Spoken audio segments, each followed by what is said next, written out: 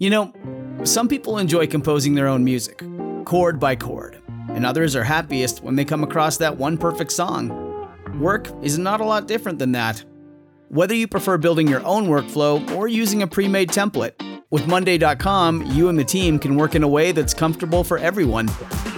Tap the banner to go to Monday.com and build your own amazing workflow, or find an awesome template. No judgment.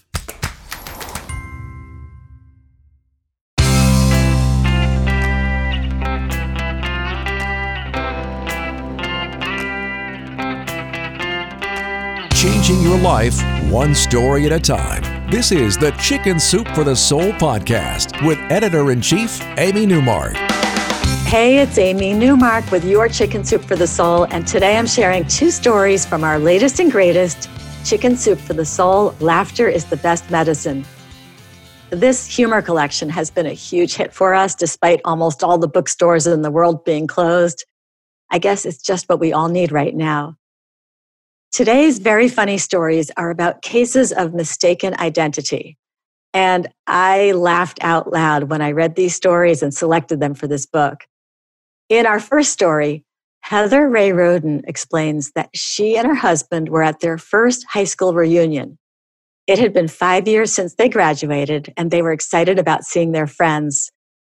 Now, Heather and Gord had been high school sweethearts before they got married, and it would be fun now to see everyone who had known them back when they were still teenagers. So they were enjoying themselves a lot at the reunion, and their friendships seemed just as strong, even though they hadn't seen many of these people in years. As the event got more crowded, their hostess got them to move into the living room, where there were chairs positioned around the room in a kind of U shape, and they sat at the bottom of the U so that they could see everyone and everyone could see them. And then someone opened a window and Heather started to get cold, especially her feet. They had all left their shoes at the front door when they came in. So she slid her cold feet under Gord's chair so she could warm up her feet against his. And she even rubbed her foot against his and it warmed right up. And eventually she got both her feet under his chair, nestled up against his long legs. And he didn't seem to mind, so she even stuck her feet right up the legs of his pants where it was even warmer. So they continued to have a great time. And then someone started showing a photo album and asked her husband to go over and look at it. And she thought about how handsome he was as she watched him walk away from his chair. But then she realized something. She still had her feet inside his pants, except that he was now standing across the room from her. Heather says, slowly, as in a dream, my head pivoted to where Gord had been sitting. On the other side of his empty seat, a classmate's new husband, Jim, whom I had just met, was sitting in a chair facing Gord's. He sat smiling at me with arms crossed and feet stretched under my husband's chair. His eyes danced with glee as he watched me realize that my foot rested deep within his pant leg. Well, then laughter broke out across the room because everyone had seen what was happening. They had all been watching Heather rub her feet against this man's legs all night. They all knew it was a mistake and that neither she nor Gord knew. And that's why someone had asked Gord to walk across the room to look at the photo album, so they could watch Heather realize that her feet were stuck up the pants legs of someone else's husband.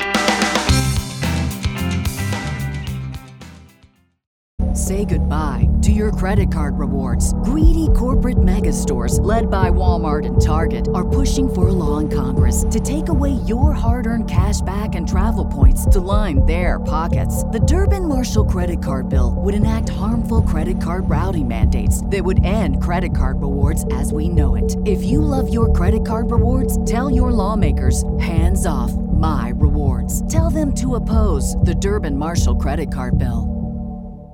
While we're talking about awkward social moments, let's look at what happened when Chelsea Walker Flagg had her own case of mistaken identity. Chelsea was trying to catch up with a bunch of friends who she felt she had been neglecting. So she sent an email to one of them, Laura, suggesting they get together for coffee. She had not seen Laura in more than a year, and they were long overdue to get together.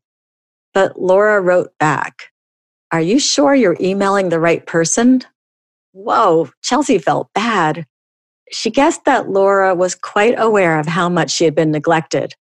So she emailed back, yes, of course I meant you.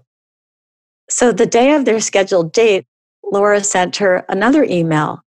I'll be sitting by the front window wearing a green vest. And Chelsea thought to herself, seriously? It's not like we haven't seen each other in a decade or something. I still remember what you look like. Geez, Laura, your sarcasm is getting a bit out of hand. Will you be holding a red rose too? Well, when Chelsea showed up at the coffee shop and looked over at the table by the front window, there was a woman wearing a green vest sitting there. But it was not Laura. It turned out Chelsea had been emailing back and forth with a complete stranger. So now what was she going to do? She walked over to the stranger and the woman shook her hand and said, I'm Lori. Oh, Chelsea had thought she was emailing her friend Laura, and this woman's name was Lori. Chelsea said she'd be back in a moment with her tea, and she headed off to get in the line, which was unfortunately short. She needed time to look at her phone and figure out who she had actually emailed. That's when she figured out that she didn't know Lori at all. And they had just been on the same email list of some yoga organization that Chelsea had worked with. So that was all she knew now about Lori.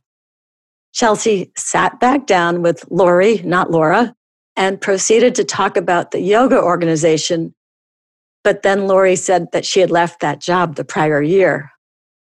Even more awkward now. So Chelsea tried to make the best of it, and then she had a brilliant idea.